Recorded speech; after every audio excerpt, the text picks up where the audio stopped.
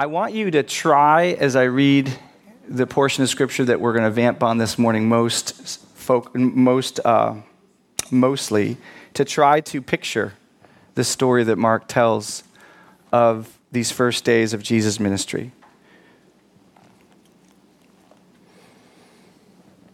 So try to image in your mind the countryside, the people, and the Lord among them.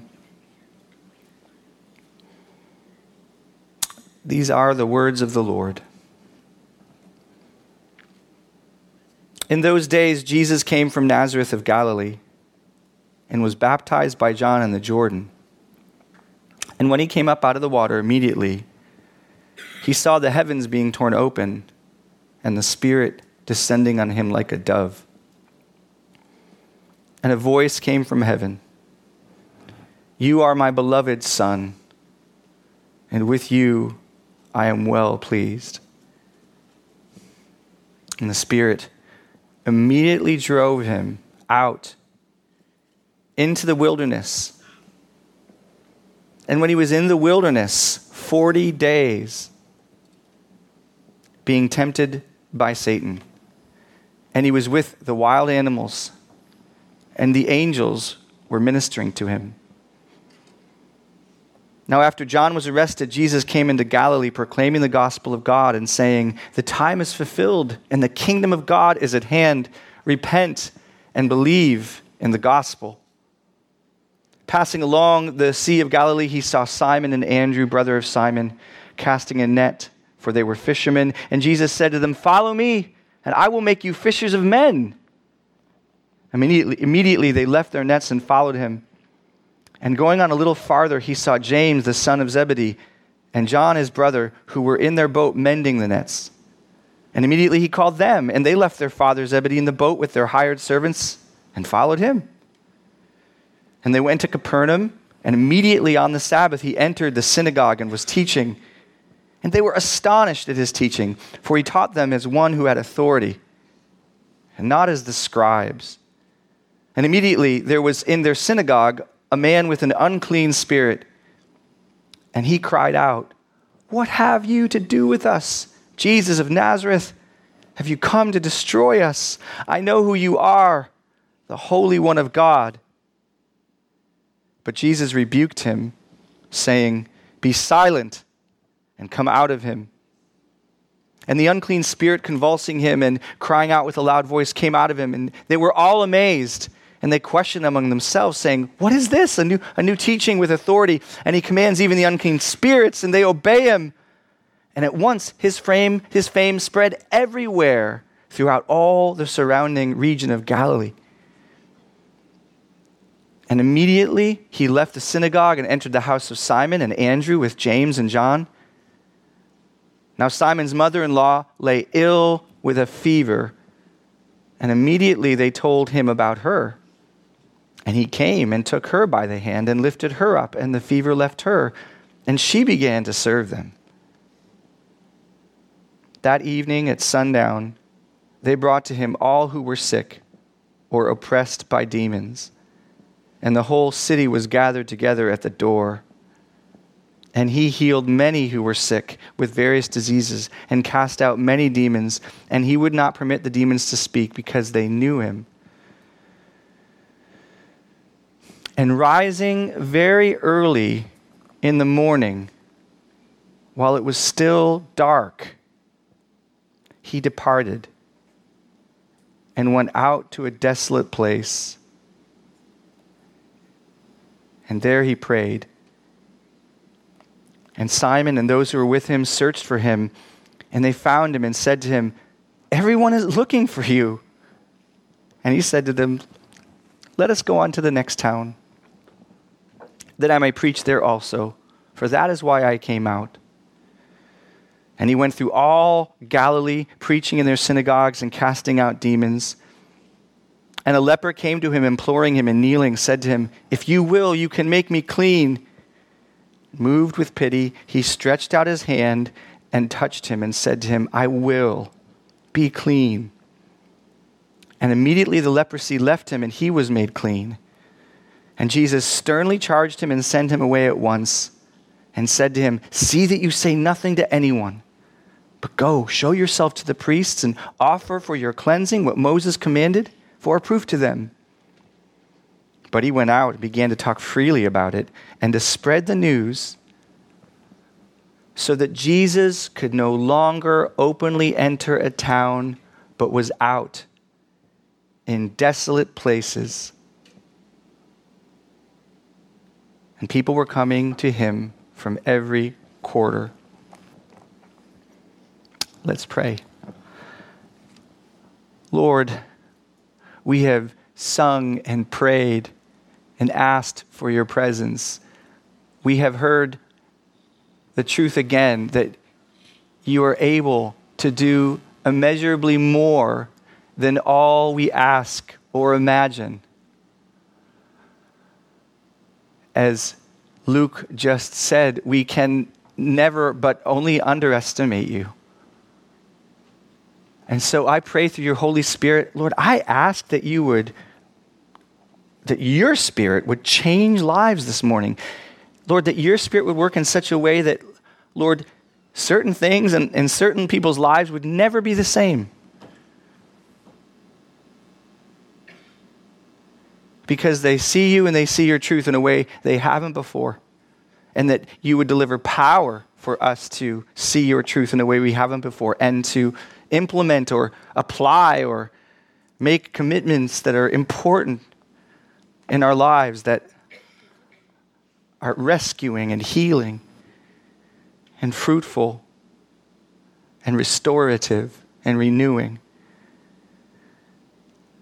Whether we're young or old, new to you, or have been walking with you for a long time, whether we need something we've never seen before or we need something that we've seen for a long time, just renewed. Would you change our lives this morning through your word? And Lord, have mercy on me, a sinner. Thank you, God, that you hear this prayer. In Jesus' name, amen. My message title this morning is an appeal to you to establish and protect your devotional life. An appeal to you to establish and or protect your devotional life. In his book, The Ruthless Elimination of Hurry, which I haven't quite finished, but it's been wonderful, John Mark Comer's argues that a fundamental missing piece in the modern American church, and he's not the first one to argue this, but he's doing it in a fresher voice than maybe we've heard in a while or I've heard in a while. But he argues that a fundamental missing piece in the modern American church is the failure to understand that not only are we to follow Jesus' commands, but we're also to follow his way of life, his habits, his lifestyle. Comer's doesn't mean that we should all be single. We should all be itinerant preachers. We should all begin that itinerant ministry after many years in carpentry, spend 3 years traveling Frederick and Gaithersburg and Germantown and teach the Bible full time and then end our life on a Roman cross. No, in his book, the chief focus of his call for us to observe and imitate Christ is our Lord's rejection of the pressure and the man-centered, smothering demands of daily circumstance, and instead to imitate Jesus' embrace, not only of productive work and compassionate service, but to imitate his embrace of solitude and rest by spending generous amounts of time in prayer with his Father and in study about his Father.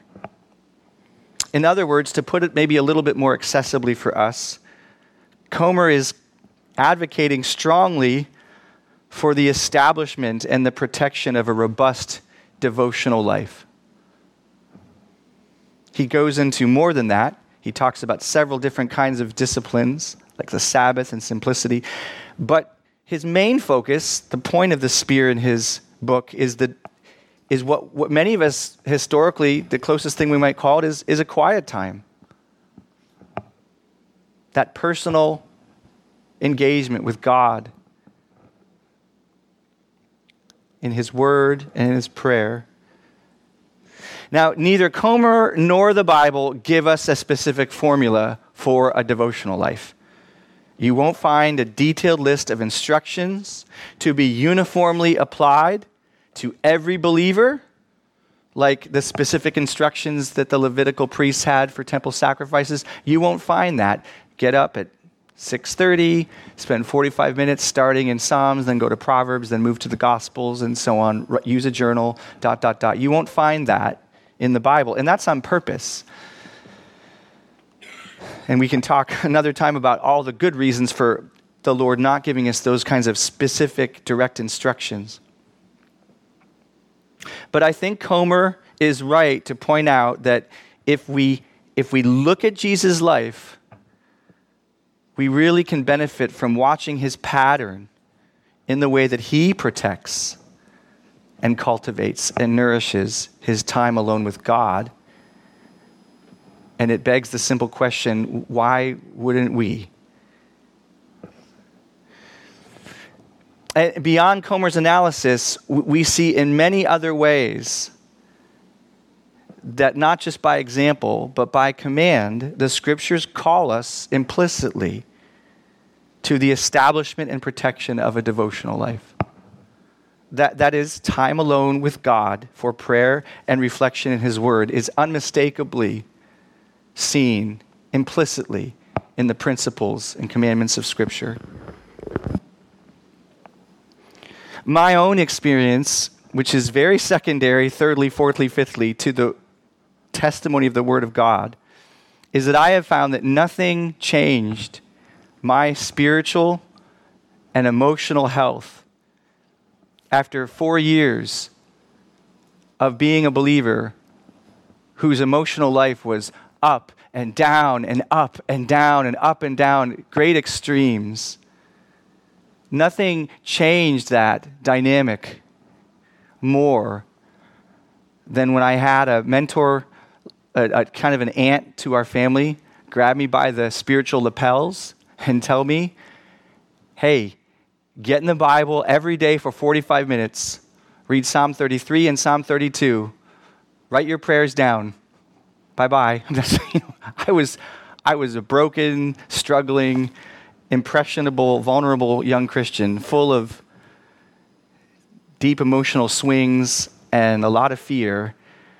And she gave me a pretty simple recipe, as if it was standardized in every Bible. Here's how you do it. Here's how you must do it. I didn't know any better, so I just started doing it. And of course, it wasn't the uniform prescription for every believer, but boy, it was what I needed at the time, and God really used it, and my life changed immediately. And people around me said, what happened to you? And all I could think of circumstantially that changed was I just started spending time every day with God that was meaningful and focused and intentional. I didn't really know a ton about what I was doing. And it hasn't been perfect, obviously. You know, if you know me well, you know that it's a challenge to maintain a devotional life, but I still see a correlation between my emotional wholeness and my experience of fellowship with God and the time and attention that I'm willing to give him personally in a devotional life. That's been my experience. But what I'd like to do now is go back to the Bible and unpack reasons that I think are reflected in scriptures for the establishment and nourishment and protection of time alone with God for prayer and his word. So I'm going to go through 1, 2, 3, 4 points this morning about this. 4 points. The first is this: Jesus gave himself repeatedly to time alone with God, so we would do well to follow. Jesus gave himself repeatedly to time alone with God. My first foray into why we should protect, establish, and nourish a devotional life is because Jesus did. Jesus gave himself repeatedly to time alone with God. In the Gospel of Mark we read this morning, we see this unusual picture of Jesus. From the very beginning, we might see something if we stop and pause, and maybe you saw it if you tried to image it, that we haven't noticed before. Mark shows us the Lord beginning his ministry with a baptism by John the Baptist. And then immediately, Mark tells us that Jesus, after his baptism, after the inauguration of his ministry, his launch party, Jesus gets whisked by the Holy Spirit into the desert, or the eremos, the wilderness, the alone place. His ministry doesn't start after baptism with preaching and healing. His public life, God's announced, this is the Messiah, this is my son, and he doesn't go and preach, he doesn't go and heal. He goes away from everybody. He gets alone into the desert to start his ministry. Jesus goes out and has a 40-day quiet time.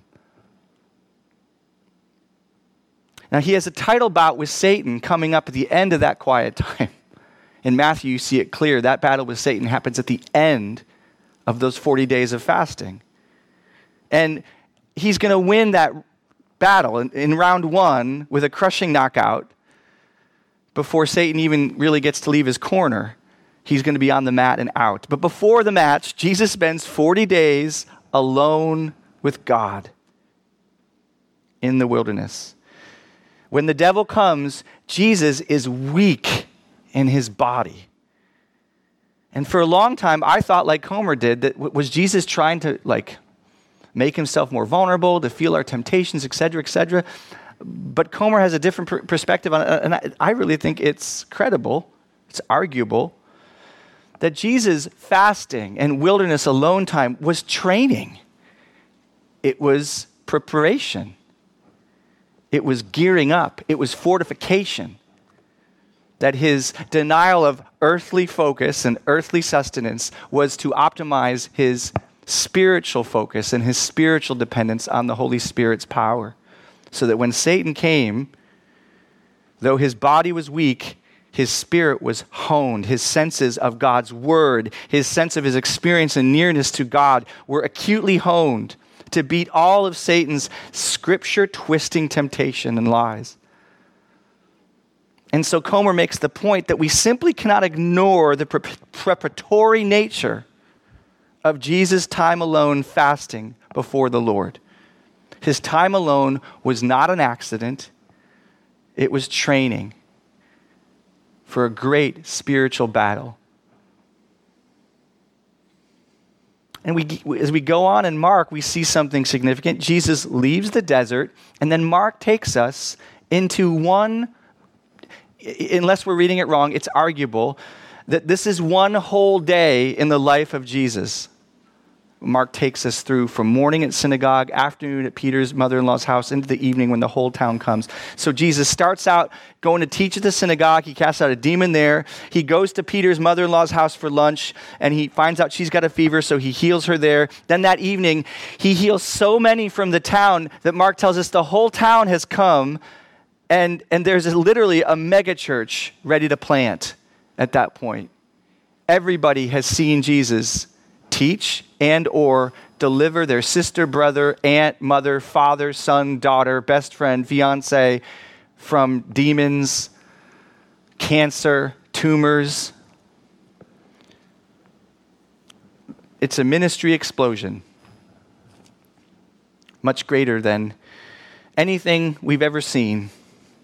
The whole town is there.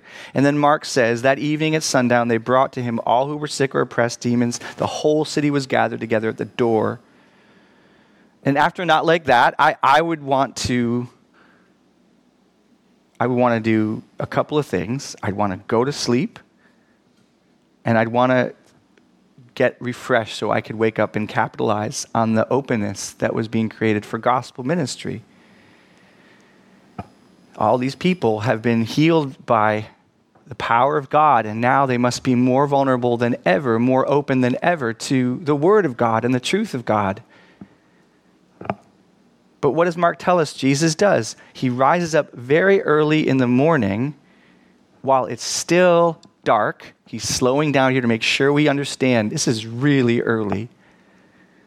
And he departs and he goes out to a desolate place, Eremos, wilderness again. And there he prays.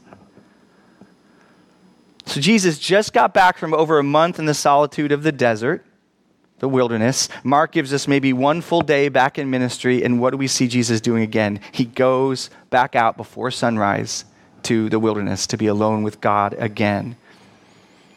When Peter and his disciples find him, Jesus has the discernment to know it's time not to go back and preach the gospel to all these people who are now open maybe to the gospel more than they ever have before. No, he says, I've met with my Father. We've spent a long time together, and I think what's wise now is to go to other cities and move on. But if we follow Jesus out to the other cities, watch what happens. Didn't read this part of the text. Oh, wait, no, I did. Maybe you caught this. Maybe you didn't. A leper comes to him. Jesus is moved with pity. He heals him. And this leper goes out and tells everybody about it and spreads the news. So Mark says Jesus could no longer openly enter a town, but he was out. He went out. Where? Guess where? The wilderness. He went out alone to the wilderness again. And people are coming to him from every corner. And he's okay with them coming to him, but he's not okay going to them right now, in this moment. So what did Jesus do to start his ministry in Mark? He goes to the wilderness to be alone with God for 40 days of spiritual preparation for spiritual warfare. He goes to the Eremos. What did Jesus do after the first full day of ministry in Mark? He goes to the wilderness to be alone with God. He goes to the Eremos, same Greek word. What did Jesus do after he leaves Capernaum and even hits the crushing crowds even more? He goes into the wilderness alone, the Eremos, same Greek word. 3 times in chapter 1, we see Jesus going to the Eremos. Do you know where John comes from? He comes from the Eremos. It's where he's preaching in. He's preaching in the Eremos. It's crazy. It's all over that first chapter, that word, wilderness, alone place. The word can mean desert. It can mean wilderness. It can mean a lonely place, an uninhabited place, a wasteland, quiet place. Point is, it's away from the crush. It's away from the crush of people and demands. Good and bad demands, reasonable and unreasonable demands. The point is, the Bible tells us many times in this chapter, just once, but in many other places, Comer cites 9 times in Luke, that Jesus seeks quiet places of solitude and rest away from the crush of ministry so that he could get alone with God and rest and repair and renew and refocus and then come back and engage the world that he came to serve. In fact, the way Luke 5 puts it, it gives me the impression that the bigger things got, the more Jesus sought that alone time with God. Listen to the way Luke says it. But the news about him spread even farther. But the news about him was spreading even farther, and large crowds were gathering to hear him and to be healed of their sicknesses. But Jesus himself would often slip away to the wilderness and pray. Remember who we're talking about here. This is the Son of God. This is God the Son. He has no sin. He will never sin. He is able to, with a command, stop storms, walk on water. He's able to, with the Holy Spirit's prayer, with a prayer to his Father, through the Holy Spirit, raise the dead so he can ask God for help, or he doesn't always ask God for help. He just does it, or he gets God to help him do it. He has unbroken, perfect, constant communion with God Almighty in a way no one has ever had on this earth. He is always, always, always, always walking by the Spirit with more dependence, trust, faith, power than anyone in this world has ever walked. And constantly, always doing that. And yet we see Jesus deeming it essential, necessary for life and ministry again and again to remove himself from the crush, from the hustle, from the bustle of the most legitimate and the most competent and the most productive ministry this earth has ever seen. He gets out of Dodge again and again and again to be alone with his Father. Brothers and sisters, if the Son of God needed to languish alone with God regularly, sometimes all night long, at one juncture for 6 weeks, why do we think we can get on by the fumes of whatever is left for us and God after our workday is done, or the paper or project is done, or the dog is walked, or our kids are fed and in bed, or the TV show is duly binged out, or the Call of Duty mission is finished, or we've read the Facebook rage fest enough about BLM or Trump or vaccines, or whether Britney should be freed from her conservatorship. And then we give God those leftover fumes sometimes, don't we? It's like maybe a 40-second prayer before bed.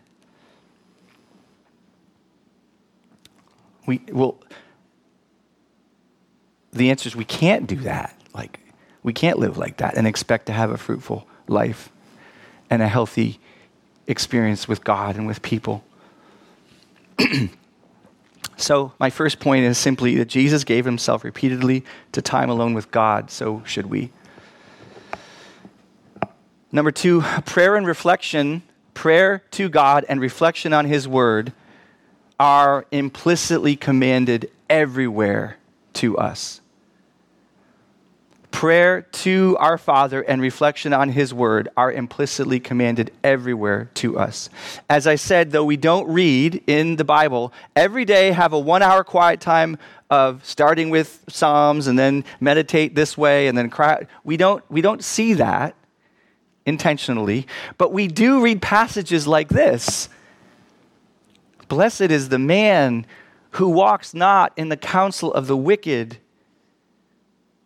nor stands in the way of sinners, nor sits in the seat of scoffers. Well, that's great. He's not walking in the counsel of the wicked. He's not standing in the way of sinners. He's not sitting with scoffers and agreeing with them in their cynical arrogance. What's he doing, though? He's not neutral. He's not just not doing stuff. Well, here's what he is doing. His delight is in the law of the Lord, and on his law he meditates day and night. It doesn't say he's having a quiet time, but it begs the question, how can you meditate on God's word day and night if you've never been looking at it? Like a lot. David says in the Psalms that I have hidden your word in my heart so that I may not sin against you. Well, it begs the question, how did his word get in that heart? He had to do something. I mean, after my third kid was born, my short-term memory went down to 3 seconds. I've called Kim Pam and Pam Kim every day of my life since I've met them, pretty much, together.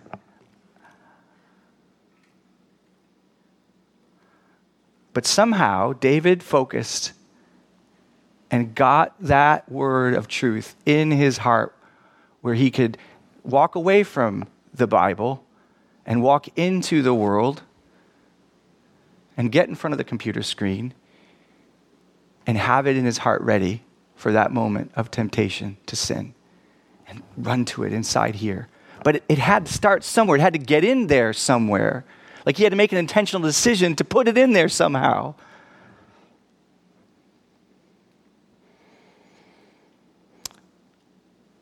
Jesus says, it is written, man shall not live on bread alone, but on every word that comes out of the mouth of God.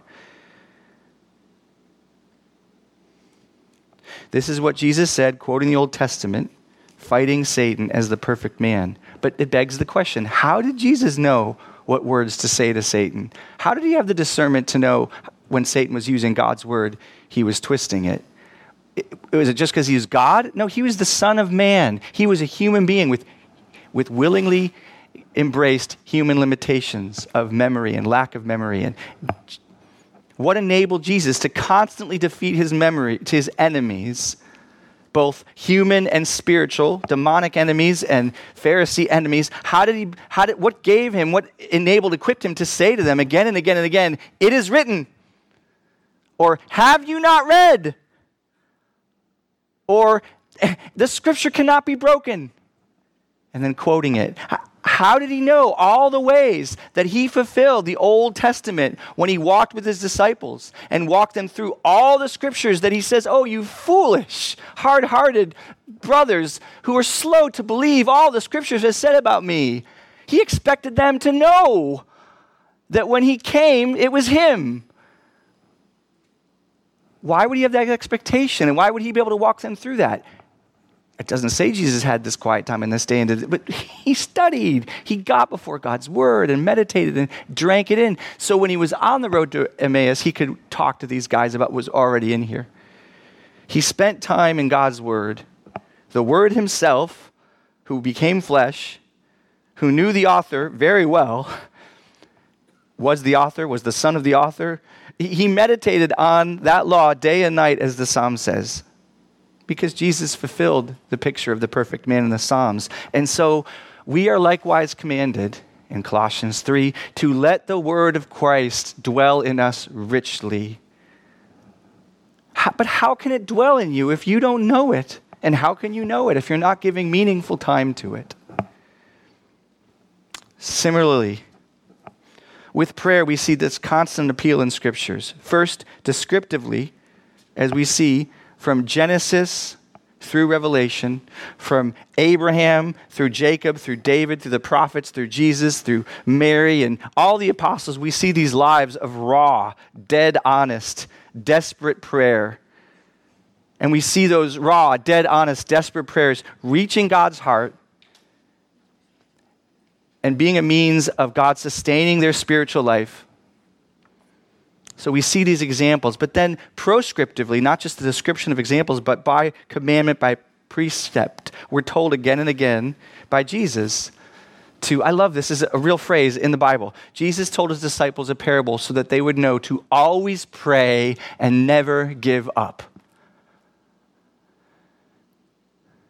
He told his parable so that we would always pray and never give up. And then he tells a parable on prayer. And in other places, he tells us, ask, seek, knock. And we know that the way those verbs are to function in our language is keep asking, keep seeking, keep knocking. Don't give up. Don't stop.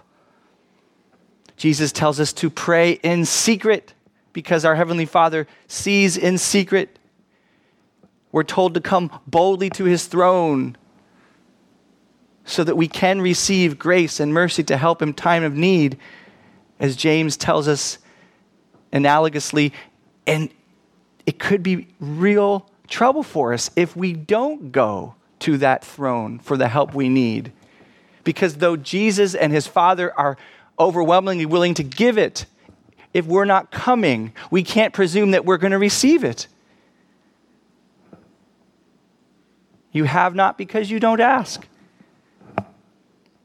Romans 12 says, be constant in prayer. 1 Thessalonians 5 famously says to pray without ceasing. Walk around all day long with an attitude of help, help, help, help, thank you, help, thank you, help, thank you, help, thank you.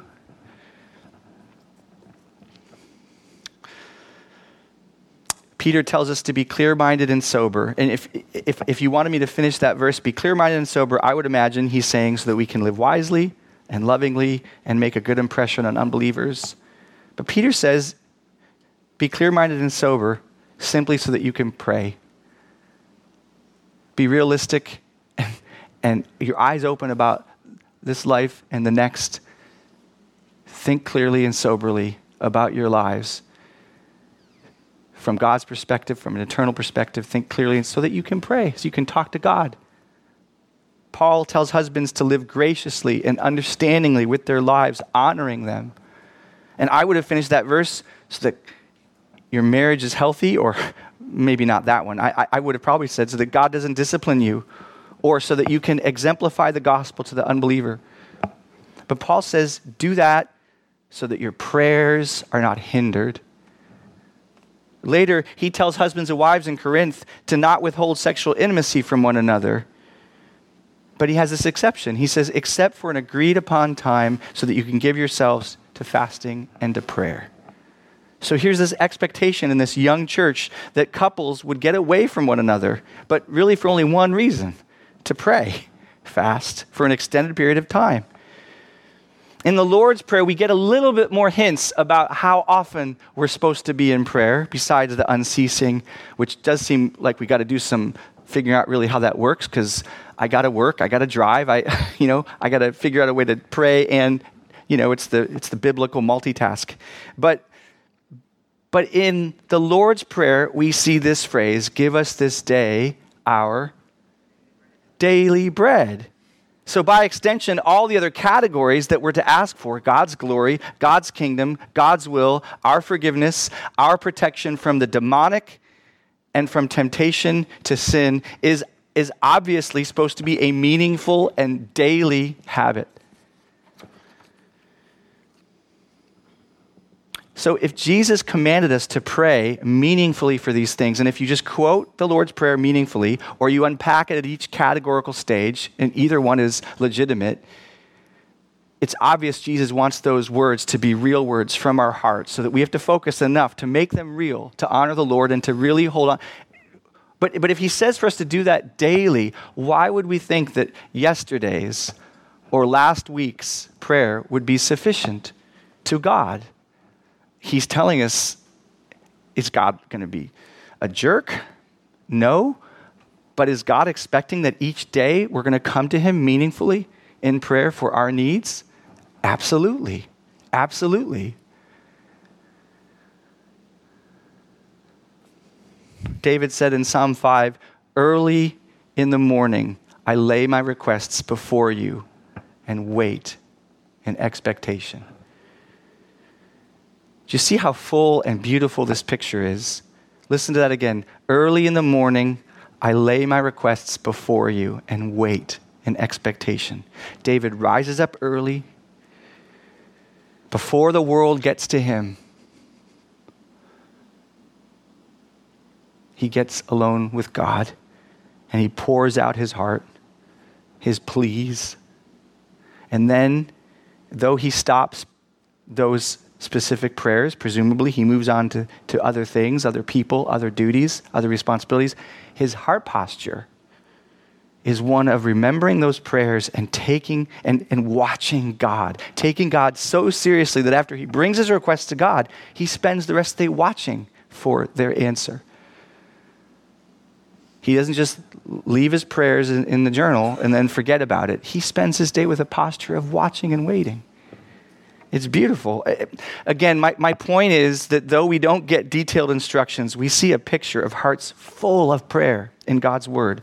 We see a picture that this is what God wants of us.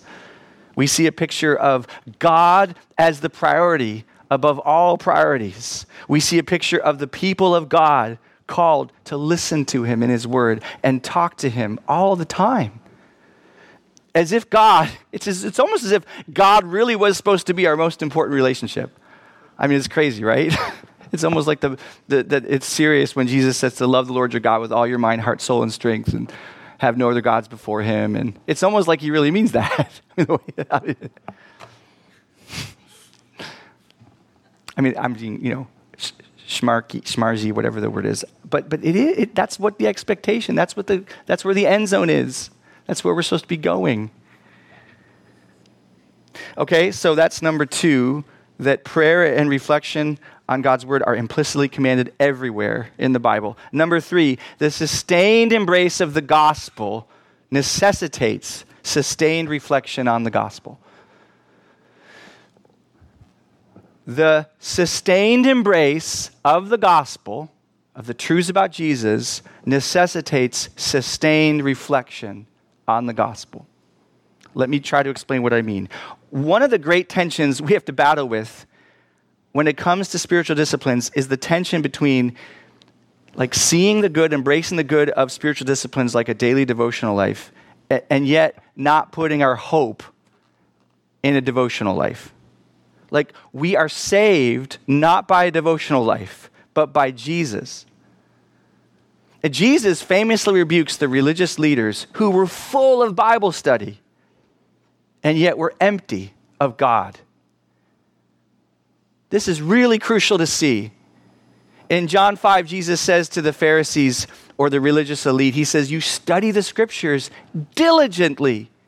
They weren't fooling around. He says, you study the scriptures diligently because you think that in them you have eternal life. These are the very scriptures that testify about me, yet you refuse to come to me to have life. So this is super scary. God isn't impressed with your religion. Not even your quiet times. He's not impressed. In fact, it's possible to be a diligent student of the Bible and have no spiritual life. And I think there are at least two remedies for this, two cautionary tales, but encouragements for us. One is to recognize the real nature and the real purpose of spiritual disciplines like prayer and devotion to God's word. Like, recognize what they really are and what they aren't.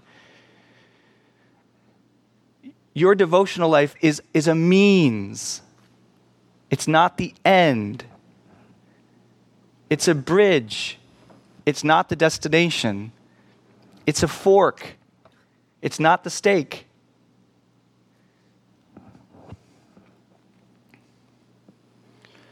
Your devotional life is meant to position you to experience something else greater than reading and greater than asking. It's meant to position you to experience God. It's not meant to earn you badges at Awana. If we have a check the box off, prove my religiosity to myself or to others mentality, instead of a desire to know and experience God to the degree that God will allow, we are making an idol out of our spirituality. And that kind of heart posture will always lead to pride or to a joyless tyranny. So we have to be really careful not when we talk about things like this. And I think it's one of the reasons why there isn't a specific set of instructions. It's more about a heart posture way of life. But we have to be really careful when we talk about things like devotions and quiet times and prayer and Bible study that we don't exchange the gospel of salvation by grace for the gospel of salvation by quiet time. Because devotions are so important and they're so helpful and they're so healthy when they're rightly pursued. And God does so much with devotions.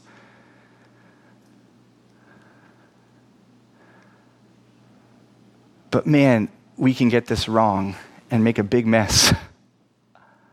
I remember a season years ago when I got so hung up on my quiet time that I was wiped out with God. It was like I was addicted to it. It was like cigarettes. Did I have my quiet time? Did I have my quiet time? Like that was in my mind all the time. I gotta have my quiet time. It was crazy. And I felt the joy of the Lord just evacuate my life. And you know when I started to feel it return? When I just insisted to myself that I have to stop having quiet times for a little bit. Like I had to pull back from it, not because it was wrong to have a specific quiet time in the morning, but because subtly over time, my devotional life had replaced Jesus as my Savior. Can any of you guys kind of relate to that? I mean, I would rather you pray, and I imagine that Jesus would too, although I don't want to quote him, but I would rather have us say a 20-second daily prayer of true dependence on Jesus and his blood and his righteousness, like 20 seconds while eating a Twinkie the whole time.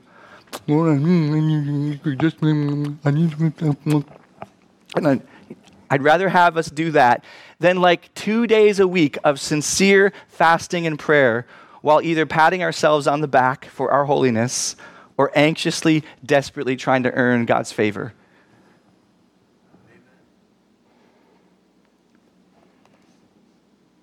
If we can just recognize that spiritual disciplines like prayer and the word do not represent our rowing the boat of our salvation with our strong arms pulling the oars across the river of life, but rather they express us just gently lifting those sails of our little boat so that the great wind of the Holy Spirit can blow into our prayers and into our meditations, we'll position ourselves to have a much more healthy devotional life.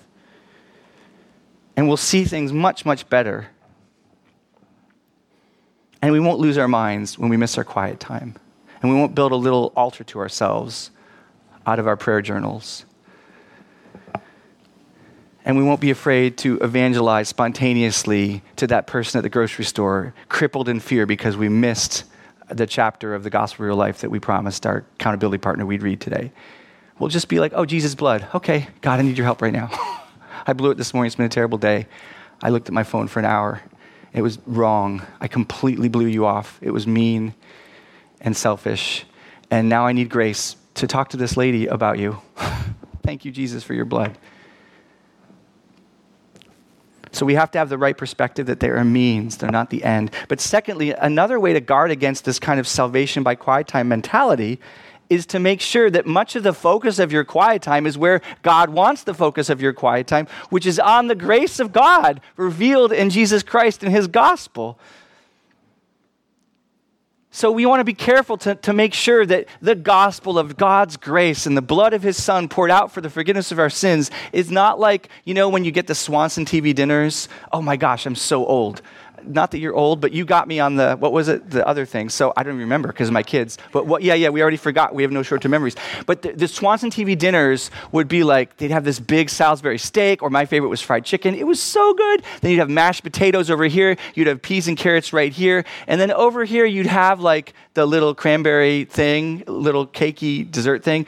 But the peas and the carrots got short shrift, of course, because mashed potatoes with butter, and then fried chicken, and then the cranberry treat, so good. But the peas and the carrots, sometimes there were lima beans. That was a death knell for that little section for me all the time.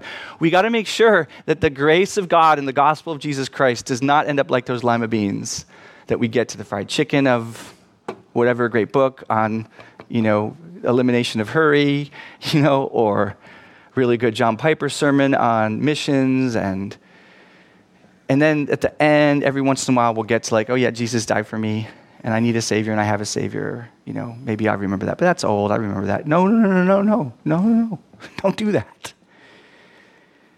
Because we're commanded not to do that. Not because gospel centrality used to be really cool, and now it's maybe not as cool as being mindful, but hey, it was cool 10 years ago, so no. Whether it's cool or uncool, we got to go to the Bible and recognize that we're called to focus more than anything else in our hearts on the gospel and what Jesus Christ has done for us. When Paul says, let the word of Christ dwell in you richly, he means centrally, let the word about Jesus and his salvation. No offense to the Ten Commandments. They have their place, but their main purpose is to drive us to despair of ourselves so that we can flee to Jesus and his blood for his forgiveness, so that we can live lives full of the Holy Spirit, not our abilities, and live lives of thanksgiving and hope in what Jesus has done for us and does for us and will do for us. So he gets the glory and we get joy and rest. When the author of Hebrews says we must pay closer attention to what we have heard so that we do not drift away, he's not talking about Deuteronomy. He's not talking about Dallas Willard's Celebration of Disciplines book, classics, though it may or may not be. He's talking about the message of Jesus in his salvation, that through hope in him and his blood and his covenant that's better than any covenant, that's indestructible in its faithfulness, we would have hope, and we would keep our minds on that and keep going back to that and not neglect it to the destruction of our souls. That's what he's saying. We can't neglect it. He's saying we must pay closer attention to what we have heard so that we do not drift away. And he means what we have heard about Jesus. who he is and what he has done for us. If we don't hold on to that, we will drift away. When Paul says to the Colossians, and you who were once alienated and hostile in mind, doing evil deeds, he has now reconciled you in his body of flesh by his death, in order to present you holy and blameless and above reproach before him. He's telling them the gospel, what God has done for them, where their hope is. And then he says this, that's all happened to you, past tense. It's a done deal. But then he says this weird thing about it. He says, if indeed you continue in the faith, stable, steadfast, not shifting from the hope of the gospel that you heard. Do you see what God is doing again and again? He's telling us again and again and again that true saving faith, when it's true, when it's real, it lasts. It lasts. We're saved by grace through faith. But true saving faith lasts. It perseveres.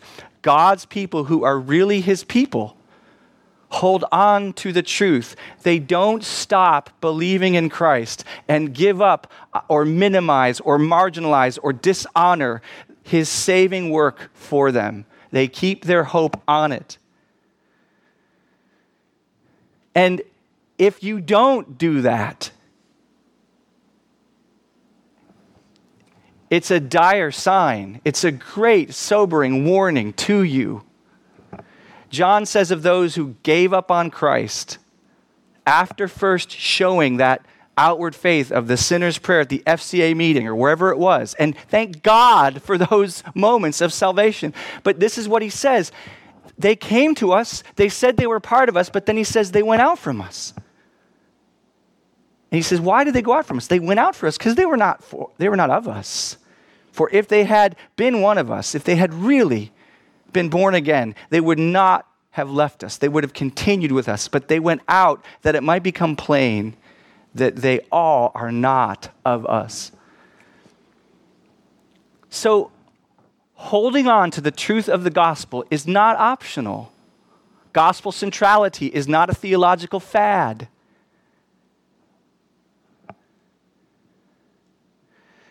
And so there's a tension here, right? Like, didn't you say we're saved by grace through faith? And God is the one who preserves us? Yes. But he does so by giving us new hearts that really respond to his command to hold on to him. Meaning we, through his grace, but we really do. And this is getting into God's sovereignty, human responsibility stuff, right? So there's tension, there's mystery, but it's both things are true. By God's grace, we really do make a willful decision to keep holding on to the hope of Christ in the gospel and not give up on Jesus. And so my point is, we have a responsibility to devote ourselves to dependence on Christ and him crucified. And this responsibility both necessitates and calls for your devotion to the truth and paying attention to the truth and holding on to the truth. And not just truth generically, not just truth about the whole Bible, but specifically about Jesus Christ, who he is and what he has done for us, the saving message of the cross and the resurrection.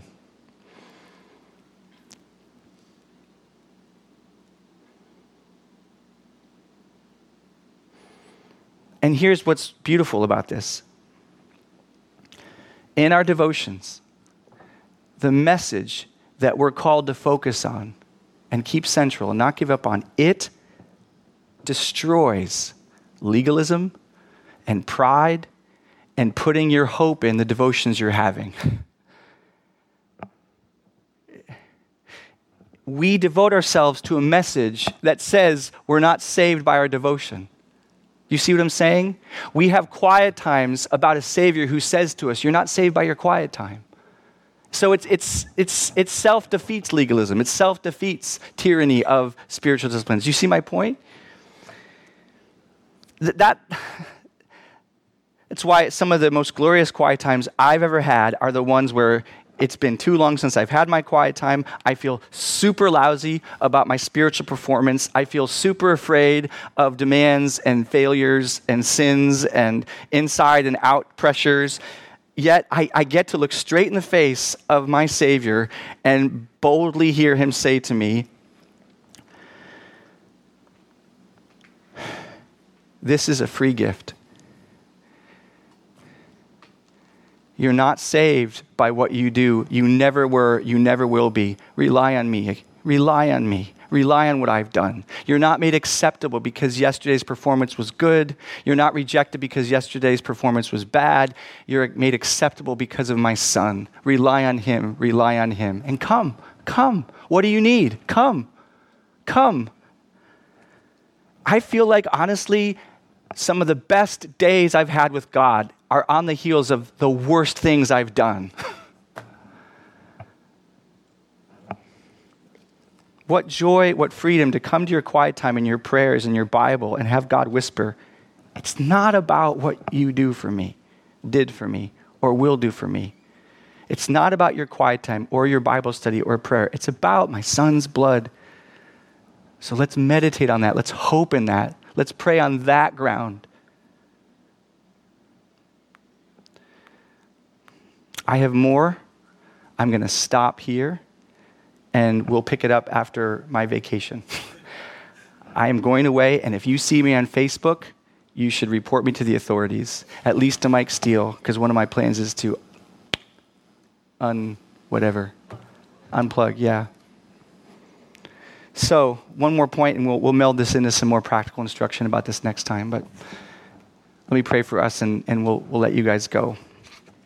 Lord, I pray that you would help us to have a healthy, reasonable, right for each one of us in our situations and in our demands. Help us, Lord. You know what each of us should be doing, and you know what each of us really shouldn't be doing. You know what to ask each of us for where we are in our station in life, in our singleness or marriedness, in our jobs that require us to get to work this time. You know where each of us are in our maturity levels with you. So, Lord, would you just, through your Holy Spirit, speak to each one of us about how we're to steward this amazing opportunity to get away from everything, if we can, and everybody, Lord willing, we can, a little bit each day, and just be with you.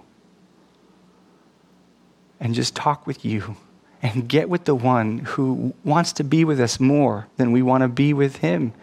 And to get with the one who gets down on his knees and takes our feet in his hands and washes them.